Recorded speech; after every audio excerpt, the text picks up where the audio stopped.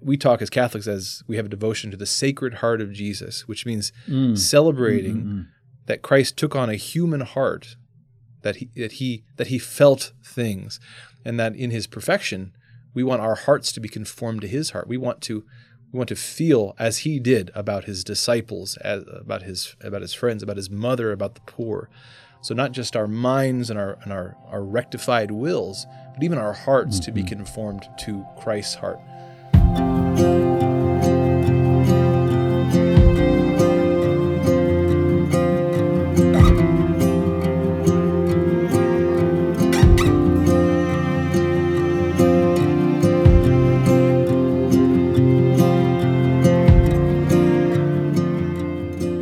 Hello and welcome back to Deep in Christ. I'm your host, John Mark Grodi, here at the Coming Home Network International. And this, again, is a conversation about our daily task of growing in imitation of and relationship with our Lord Jesus Christ. Good to be with you again today. Again, we're talking about this ongoing journey with Christ, wherever you happen to be. Again, here at the Coming Home Network, we're converts talking to fellow converts or people who are thinking about becoming Catholic. But wherever you might be on that journey, or maybe if you're not even sure you're on that journey, our task today, your task, my task, is to stay rooted in prayer and to keep our eyes on Jesus. And then he'll work that stuff out in time. And that's even more apropos today of the discussion that we're embarking out on, because we're going to be talking about unity, Christian unity, and the lack thereof that we experience, but also the ways that we contribute to that by our character, and how we can be people who are in our character, in our walk with Christ, in the virtues that we are growing in and the vices that we're eschewing, that he can be working through us to build up unity in our marriages, in our families, in our parish communities, and in the body of Christ as a whole. So I'm really excited about this series, and I'm joined today by my good friend and colleague, Kenny Burchard. He is the Director of Development here at the Coming Home Network International. Kenny, thanks. It's great to be with you again. We did a series last year, but I'm so excited to be talking with you again here on Deep in Christ.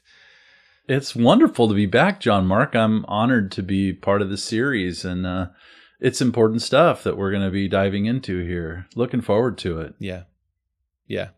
I'm excited about it as well. And people know me. I'm sort of in a funny position with regards to the church.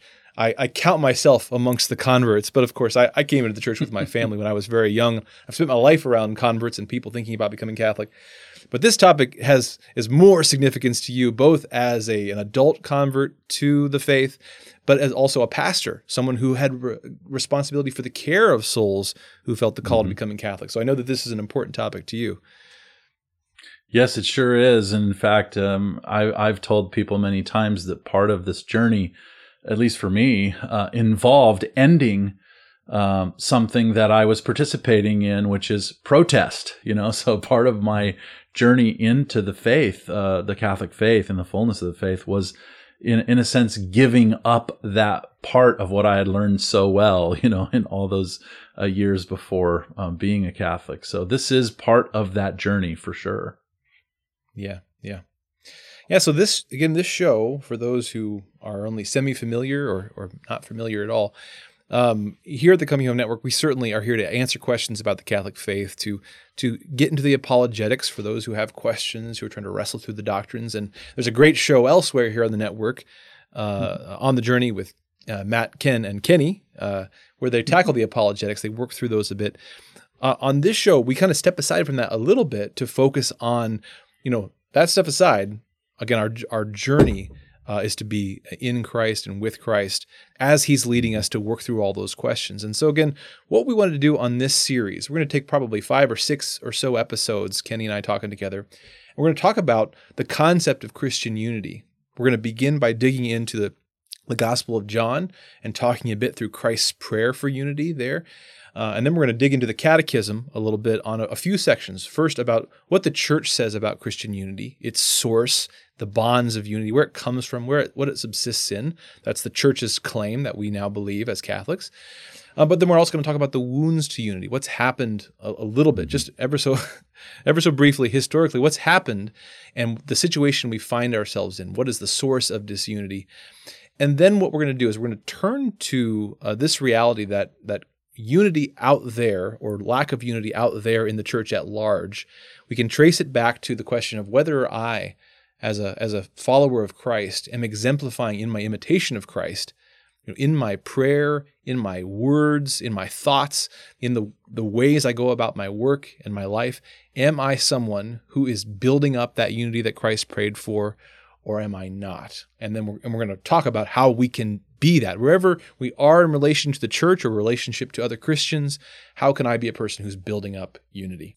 Good stuff. Yeah, it's a little different from on the journey in that sense. We're not just talking about how we became Catholics, but really what it means to follow Jesus as a Catholic, and this whole word Catholic, Catholicity, the universality of the Church of Jesus, and this call to unity that the Church has upon our lives, that Christ has upon our lives. This is how we live as followers of Jesus and as Catholic Christians. So it's just I discover every day, John Mark, how integral this virtue really of being in unity with Christ and His Church is to this walk. There's just to use a unity term, it's inseparable. Yeah. Well, and it's also the basis. I don't have the quote in front of me. I wish I could read it, but we had Father Benedict Groeschel was at one of our conferences many years ago, and he was talking about ecumenism and unity and failures of unity.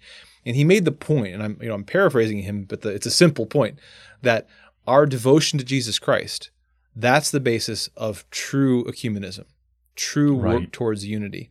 And so we're laying the foundation here of, again, we have to be people who are deep in prayer, who have our eyes on Jesus. And it's in the context. It's in the context of that commonality, that common ground, that we can dig into the apologetics, we can dig into the differences, we can dig into the wounds and bring about some healing. But it's got to be from a place of this common walk with Jesus Christ. Yeah. Amen. All right. Well, I figured, again, we'd start off this discussion today by digging into Christ's prayer for unity there in John 17. So I'll start with that. I'm going to go ahead and read it. And I told you before the program, I tend to err on the side of context whenever I read from Scripture. I'd like to just get it all out there and let the Lord speak. So I'm going to read chapter 17 of John. It's not that long. It's maybe 4 or 5 paragraphs here. But I'll read through it, and then we'll just talk a little bit about some features of this prayer that Christ prayed regarding to this topic. Okay. So the Lord be with you, Kenny. And with your spirit, John Mark. A reading from the Holy Gospel according to John. Glory to you, O Lord. Glory to you, Lord. When Jesus had spoken these words, he lifted up his eyes to heaven and said, Father, the hour has come.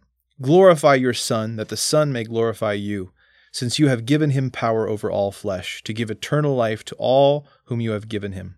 And this is eternal life, that they know you, the only true God, and Jesus Christ whom you have sent. I glorified you on earth, having accomplished the work which you gave me to do.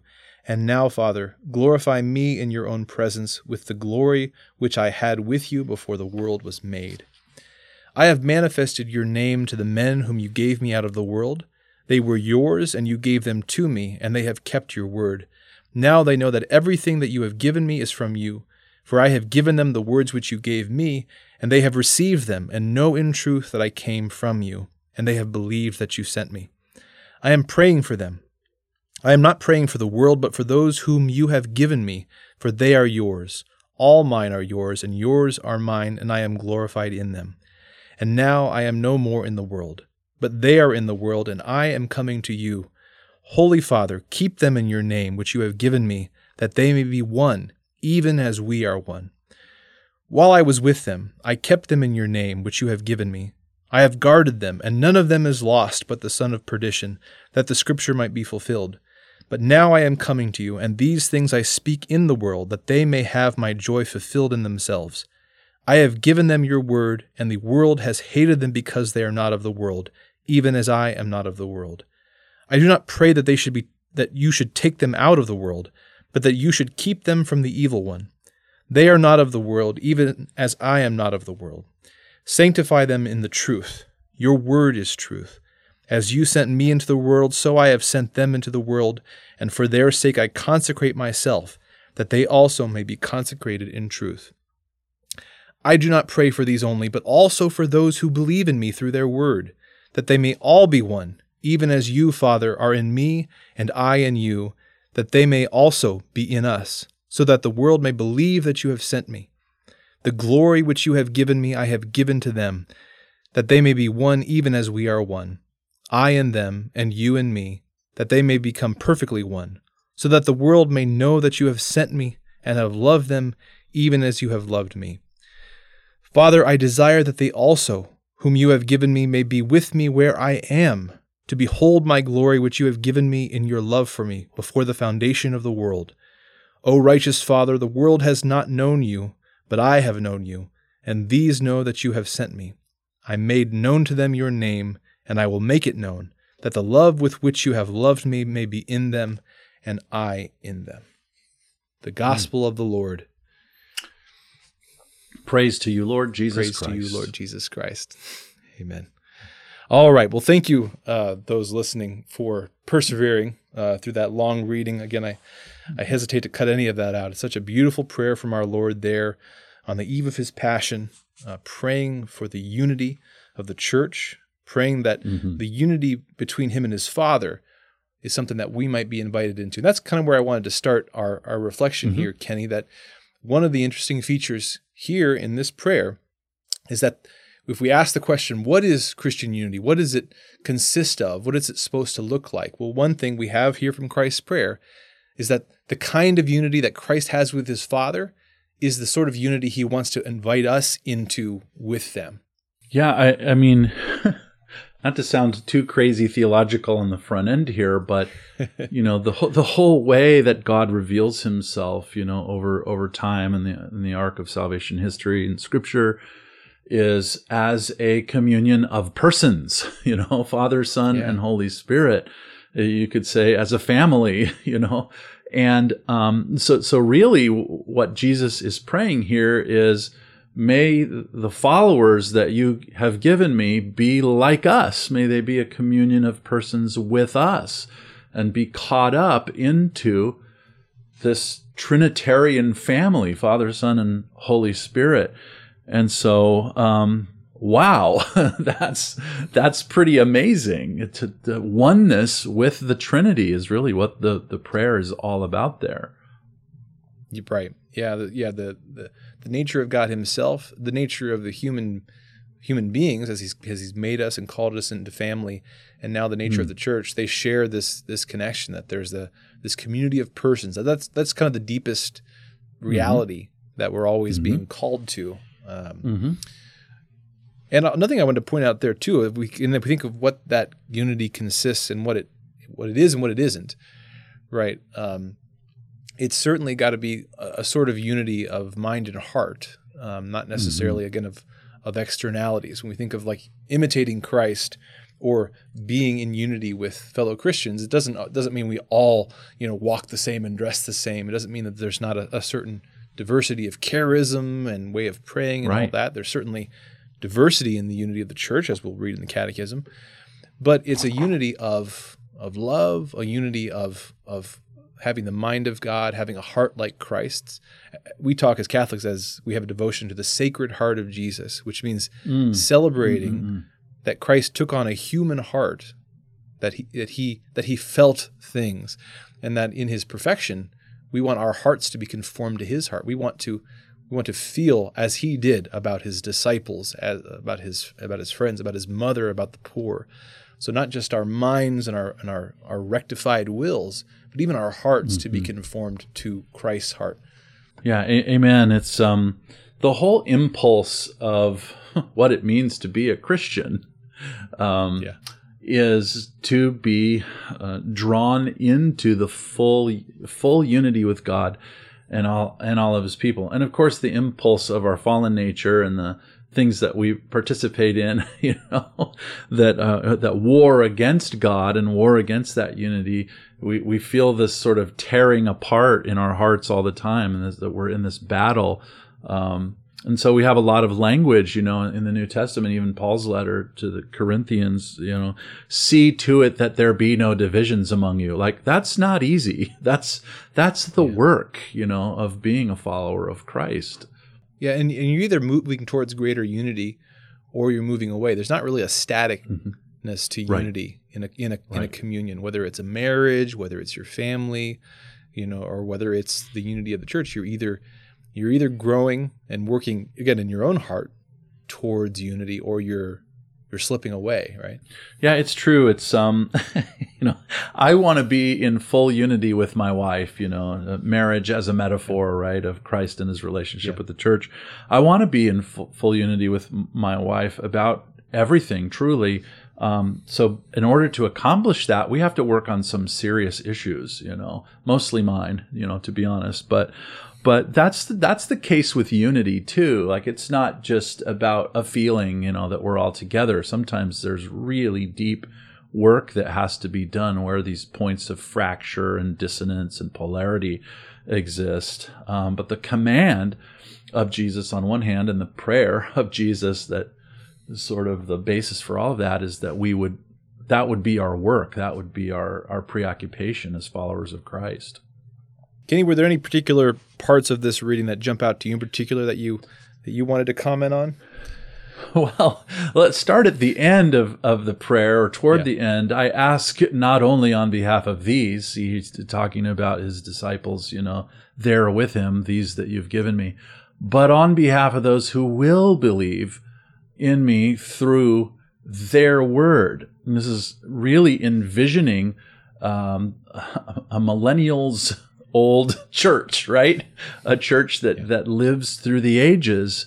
And in that sense, Jesus is envisioning that the church that he's forming is going to exist in perpetuity throughout the generations. And, oh Lord, Father, the generation that comes after them might struggle with this, and the next one, and the next one, and the next one. So we shouldn't be surprised, like embedded in the prayer of Jesus is this passing on of the tradition of the pursuit of unity to each generation. So in that sense, like John Mark, you and I, we're responsible to participate in the answer to this prayer, aligning with it or warring against it, in our own present day.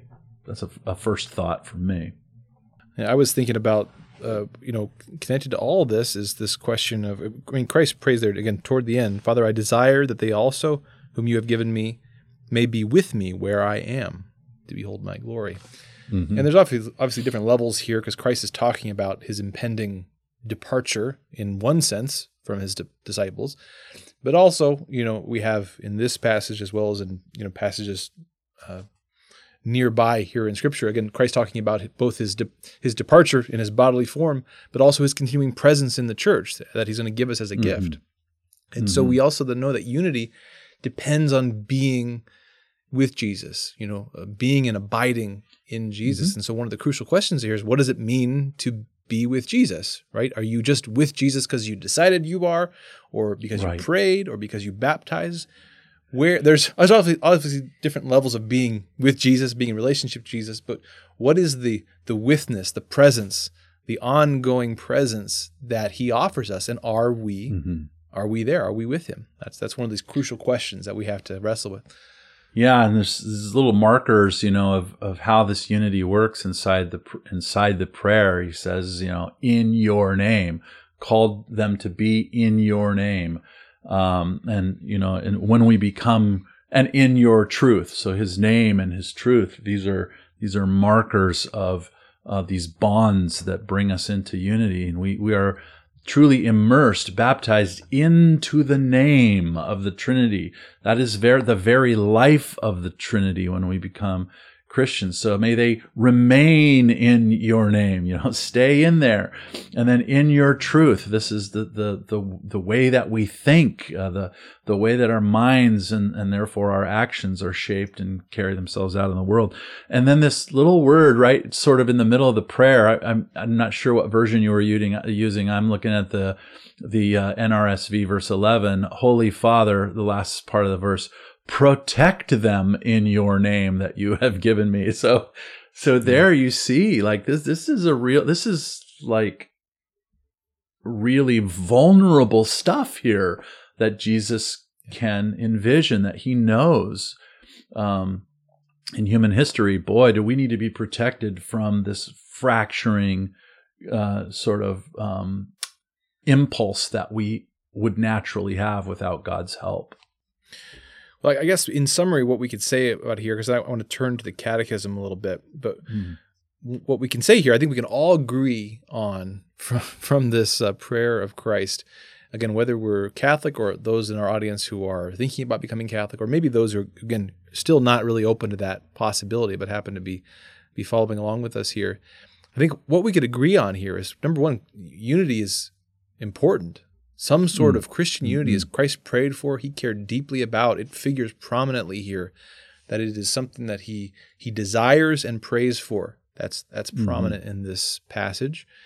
But that also that we would expect to see, we have seen throughout the ages of the church, disunity, things that we would all agree are disunity. And certainly now, the present state of Christianity cannot be the unity for which Christ prayed. I think we'd all agree with that. Even if we still have a little bit different theological understanding of what unity is, we can, I think, agree that this is not quite it in various ways, hopefully. Yeah. Amen. It's true. And in that sense, this is a timely prayer. It should be a regular prayer for us. I know at the Coming Home Network, it sure is. It's something that we think about all the time because we have a responsibility. It's like I said a second ago, either we're participating in this prayer and offering ourselves to be, in a sense, part of the answer, or we're warring against it, warring against this prayer of Jesus. I don't want to do that. I don't want to do that. Yeah. Yeah, we have this saying in the church, lex orandi, lex credendi, the law of prayer is the law of belief. Yeah. And it's good to keep in mind here that one of the purposes, one of the mechanics of prayer, maybe we'll say, is that we pray for what we know to be true and good and beautiful, whether or not we're yet able to live it out. And so prayer is always the challenging thing. Do we pray for what we ourselves maybe are not yet working in accords with, but it calls us. Our own prayer for unity calls us, convicts us that, okay, if I'm praying for this, if I want God to work through this, then I have to turn around and go out and say, okay, what do I need to change and do different so that I'm working with God to bring this about and not being a hindrance to it. So that's certainly a part of this whole discussion. Again, that's where we're going with this discussion. We're going to turn next a little bit to the Catechism of the Catholic Church to discuss a bit what does the Church say about unity and its wounds. But ultimately, again, where we're going in this discussion is a discussion about what it looks like to be a person who is acting in accord with this prayer, who's trying to be a person of unity. So let's turn to the Catechism for a minute here. And for those who want to follow along, we're looking at paragraphs 813 to 819 ultimately, but for today, just probably 813 to 816 in the Catechism of the Catholic Church. This is in the section of the Catechism that's working through the profession of faith, the creed, and this is the section on the Church being one holy, Catholic, and apostolic. And that's a phraseology that even non-Catholic Christians are often familiar with, who are creedal. And so this section is on the Church being one. And so there's a discussion here in the Catechism about what is the Church, what is it said throughout the ages about what unity is and what it means and what it consists of. So I'm going to start, today we're going to kind of just work through a few paragraphs, but I'll start by reading the first one there, paragraph 813. The heading is The Church is One, and the subheading is The Sacred Mystery of the Church's Unity. All right, and actually, maybe you want to read this one, Kenny? I took the first reading. You can grab this one if you like. Round robin. Here we go. Paragraph 813. Paragraph 813. The Church is one. The Church is one because of her source. The highest exemplar and source of this unity is the unity in the Trinity of persons of one God, the Father and the Son and the Holy Spirit. The Church is one because of her founder, for the Word made flesh, the Prince of Peace, reconciled all men to God by the cross, restoring the unity of all in one people and one body. The Church is one because of her soul. It is the Holy Spirit dwelling in those who believe and pervading and ruling over the entire Church, who brings about that wonderful communion of the faithful and joins them together so intimately in Christ that he is the principle of the church's unity. Unity is of the essence of the church. What an astonishing mystery. There is one Father of the universe, one Logos of the universe, one Holy Spirit, everywhere one and the same. There is also one Virgin become mother, and I should like to call her Church. Close quote. Man, oh man. That last quote. Yeah. And the last quote coming from Alexandria, St. Clement of Alexandria. Mm-hmm. Mm-hmm. Good stuff there, right? So certainly that first paragraph talking about the source of the unity is the founder of the church, right? Yeah, absolutely. And I can kind of tell I got a little bit ahead of myself in the last section, John Mark, because really this is where the Catechism begins. The source of our unity is the Trinity, God himself, a communion of persons, or the Trinity of persons of one God. And man, there's no fracture, in God's own nature, in his relationship, Father, Son, and Holy Spirit. So being caught up into the life of the Trinity, it changes our trajectory, right? It changes our trajectory away from this fractured disunity and into something better. The unity. This also gives us a good ground, a good anchor point here, because although we're gonna go on to talk about the ways that we contribute through our yes to God, our actions, our habits to unity, to building up the body of Christ, the church. We also always remember as Christians that we keep our own actions in context, our free will in the context of God's grace, that we're not trying to do this apart from Christ. We're not trying to fix the church for Christ. It's that as we draw near to Christ, he can work through us to carry out his work and his healing. And so we always keep that as our foundation stone. This is all about remaining in Christ, and working in that context. Yeah. Amen. Well, maybe I'll go ahead and read a little bit more then after that, the next couple paragraphs here in the Catechism, and we'll tease those out a little bit as well. This is paragraph 814. From the beginning, this one church has been marked by a great diversity, which comes from both the variety of God's gifts and the diversity of those who receive them. Within the unity of the people of God, a multiplicity of peoples and cultures is gathered together. Among the church's members, there are different gifts, offices, conditions, and ways of life. Holding a rightful place in the communion of the church, there are also particular churches that retain their own traditions. The great richness of such diversity is not opposed to the church's unity, yet sin and the burden of its consequences constantly threaten the gift of unity. And so the apostle has to exhort Christians to maintain the unity of the Spirit in the bond of peace. And I'll stop there for a moment, just because there's some important things, again, for us to draw out there, especially to those who are coming into the church from the outside, of what the church says about the unity she's proposing. And one of them is that this doesn't mean a uniformity of race or tongue or even praxis, that the worship looks a little different, in the United States, it looks a little different in Africa, right? The church has a unity, but a diversity in that unity of gifts and personalities. And so there's a right and wrong sort of diversity, in the unity of the Christian church. Yeah, I mean, it's something that I certainly saw this a lot, unity and diversity to some degree in my journey through Protestantism and denominationalism.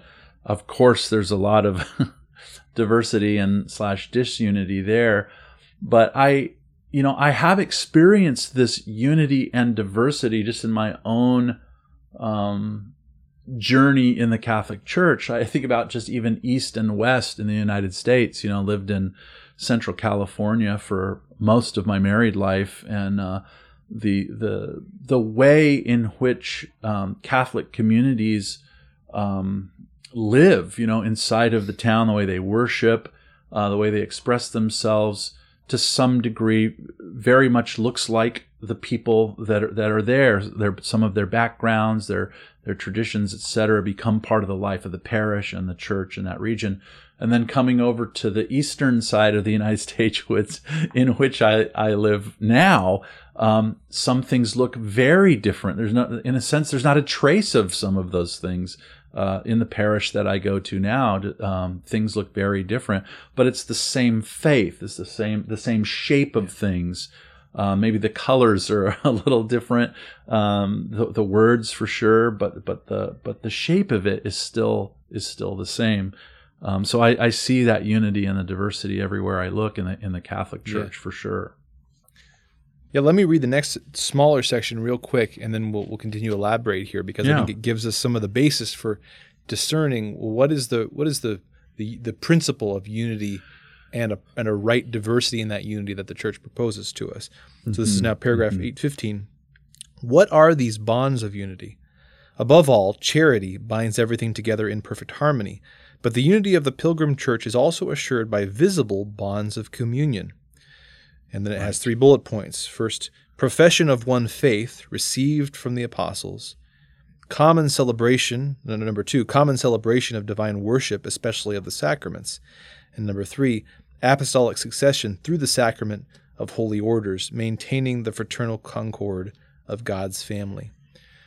So these are good principle kind of like anchor points here of that there has to be some visible concrete bonds of unity around which the diversity of cultures and tongues and charisms and again ways of life can gather around. And the 3 that the Church gives us here is 1, this profession of faith, that there has to be in the core tenets of the faith, the doctrines of who God is, who Christ is, what the Church is, the faith and morals there, that there has to be a common profession. So doctrinal unity has to be important. What the Church says definitively about these key aspects of our faith is important. There does need to be a unity in our worship, because who God is and who we are, the kind of worship that is proper to that relationship between God and His Church is important. And so there needs to be a unity there in our worship, and especially the sacraments it gives us. Again, if we understand as Catholics that the sacraments are these gifts of God, of His particular presence, that in these very particular ways, Christ remains present to His Church. He's present to us in all sorts of ways. We were talking about that earlier, right? There's certainly He's present to anyone who reaches out to Him. He's present to any baptized Christian. He's present where 2 or more are gathered in His name. There's all sorts of ways. I mean, even in creation itself, like God is present in important ways. But then there are these particular ways that He gives us, these preeminent ways where we draw close to His sacramental presence. And the Church has held these and guarded them and distributed them for 2,000 years now. And the Church proposes that those are one of these key visible bonds of unity. Yeah, and then of course the last one, apostolic succession, which I have come to appreciate as incredibly integral to the whole thing. In fact, his prayer, the prayer of Christ that we looked at the beginning, it talks about those who will believe through what these guys tell them. So there's this inseparable link in the prayer of Jesus to successive generations, to the original guys. And so even Jesus in His own mind, in His own prayer, sees it's the essential element of apostolic succession in the capacity of the Church to survive from generation to generation. And that's something, I've thought a lot about this one, John Mark. And, one of the books that has meant, and voices that has meant a lot to me in my own journey into the Catholic faith is a book by Joseph Ratzinger, the late Pope Benedict XVI, in his Principles of Catholic Theology. And at the very beginning of the book, he sort of harnesses all 3 of these things, and he says, essentially, the task of a theologian is to teach Christianity to the present generation, and in order to do that, you have to know, well, what is it? What is Christianity? Yeah. And he says, without apostolic succession, there's no universal answer to that question. There's no way. And in fact, he says that what will happen if you get rid of that third thing that we looked at in the Catechism, apostolic succession, is that each community will make up its own mind about what Christianity is. But even more than that, if there's a problem in the community, then a guy in the community, someone in the community will say, well, I think I have it right and all of you have it wrong, and I'm going to go and do my own thing now because I'm so apostolic succession is so crucial. And I'll just say it again. It's part of the prayer. It's part of the prayer of Jesus in John 17. Yeah, we're gonna close out pretty soon here. Wrap up the discussion for today, and we'll build on it next week. But again, what we want to emphasize here, recognizing that ideally we have a mixed audience, for this show. Mm-hmm. That we're the Coming Home Network International. We're a network of there are some lifelong Catholics, who support the work. There are many converts to the Catholic faith. There are many people who are in our CIA or thinking about becoming Catholic, considering that, working through the issues. Mm-hmm. And there are probably a few who listen to this or who watch this who are very much far from that. Maybe they're not even open to Catholicism yet, but they are fellow brothers and sisters in Christ, and they're interested in this topic of Christian unity and the lack of unity that we see. Mm-hmm. And so we want to hold those things together. On the one hand, it's on our foundation of nearness to Christ, drawing close to Jesus Christ. That's what gives us our commonality. That's our common ground, our common bond here. But also recognizing that the unity that we see a lack of unity for which Christ prayed in the world today. And we want to understand that better, and we want to work towards it from that place of commonality. And so with that in mind, I do want to read one more paragraph from the Catechism. This is paragraph 816. And this is pretty explicitly the church's bold claim about where the unity subsists. Now, again, in a mixed audience here, there may be people who disagree with this, who see unity differently, who don't see the Catholic Church as we do. But we want to put out there the church's bold claim, and then but continue again after this to discuss. Even if we're on different pages about that, how can we again be Christians who are building up unity and working towards letting the Lord heal that lack of unity. So this is paragraph 816.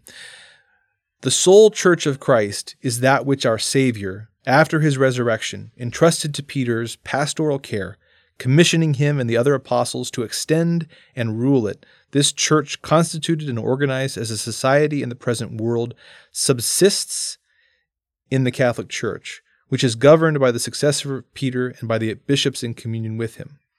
And then this is a quote from, what is this, from 268. Unitas Redi Integratio. I think I have that right. It writes I don't have the full. Anyway, I'm gonna go ahead and read it. The Second Vatican Council's decree on ecumenism explains, "For it is through Christ's Catholic Church alone, which is the universal help toward salvation, that the fullness of the means of salvation can be obtained. It was to the apostolic college alone, of which Peter is the head, that we believe that our Lord entrusted all the blessings of the new covenant in order to establish on earth the one body of Christ, into which all those should be fully incorporated who belong in any way to the people of God." So again, to some ears, that may sound like a pretty bold claim, that this unity subsists in the Catholic Church, that to the Church, governed by Peter and his successors, Christ gave all the gifts of the new covenant. He entrusted this deposit of faith and praxis of what it means to be a Christian, and that it is in the profession of faith in the Catholic Church, as well as in the continuity of worship and the sacraments, as well as in the apostolic succession, that those are the visible bonds of unity. Mm-hmm. Again, that may be very different from some of those who are coming to this. But at least receive that and consider on it, stew on it, wrestle with it a little bit as we continue this conversation about being people of unity. Kenny, any final words before we wrap up here today? Well, just a word of encouragement, because to end in that place, which I think is a good place to end. Leave folks wanting more, and maybe with a point of tension, maybe. But what about? And I heard, on my journey, both before I came into the church and now after, for sure, all the time, I hear the what about questions. I ask the what about question. Well, what about me? Was I really a Christian before I became Catholic? Well, yes, I was. Okay, well, what does the church say about that? Well, a lot, and we have to get into that, but just a word of encouragement to anyone who'd be watching. Yes. We have this common bond in Jesus, really at this basic level, but we can all admit that there's something not quite right. That there's a brokenness and a disunity, and you can find it all over the place. And so at some point we have to start working on this. And one of the ways to work on it is to say, well, where are we now? Well, we're fractured. Well, where are we headed? Well, the church is saying you're headed to the unity of the Spirit and the bond of peace in the church founded by Jesus. Well, that's a journey of a reconciliation, a journey of healing. And man, do we need to get it, to get on with it. But I just want to encourage people who are listening that I've seen God at work in this process in my own life. Yeah, and we hold our common bonds as Christians, as followers of Jesus Christ. That's not lip service there. We hold that to be very important. We hold that to be very sacred, because while we believe the church is true, we believe that there is this truth outside of us, that's real. Mm-hmm. We all recognize that, but my picture of that, and certainly my practice of living that out, is imperfect. I will be the first to stand up and say it, that I have failed to live it out. And so, my good buddy G.K. Chesterton, famously wrote into the newspaper in response to the query, "What is wrong with the world?" He wrote in, "Dear sirs, I am sincerely G.K. Chesterton." So we too might say, what's wrong with the church? What's wrong with this unity for which Christ prayed? Well, one answer that we can all answer for sure is, I am at least one of the problems with that. And so that's, again, we're going to work through this a bit more. Next week, we'll go through the sections in the Catechism talking about the wounds to unity, what the Catholic Church says about those wounds, as well as what it means to work towards unity, and particularly the place of virtue in that. That's one of my favorite topics. That's what we're going to transition into, talking about, again, if I am part of the problem here, how can I be part of the solution through my fidelity to prayer, my fidelity to Christ as best as I know him, and through continuing to be conformed to him. So we'll get into that next week. Sound good, Kenny? That sounds great, John Mark. I'm looking forward to it. All right. Well, thanks again, brother, for joining me for this discussion. And thank you for being here with us on Deep in Christ. Again, I pray that the conversation was edifying to you, thought-provoking at least. I'd love to know what you think, so certainly let us know. And as always, a reminder that the Coming Home Network is a network of converts to the Catholic Church, who come from all variety of backgrounds and different ways of life. They've come to embrace Catholicism, and they'd like to share their stories with you. So go to chnetwork.org to check out their stories, to sign up for our newsletter. And particularly, if you're someone who's thinking about becoming Catholic or asking questions, considering that journey, we'd love to walk that journey with you. So check out the resources there, as well as our online community at community.chnetwork.org. We'd love to be walking with you as we work out trying to be the fulfillment of Christ's prayer for unity in our own lives. So again, God bless you. We'll be back here again next week. See you then.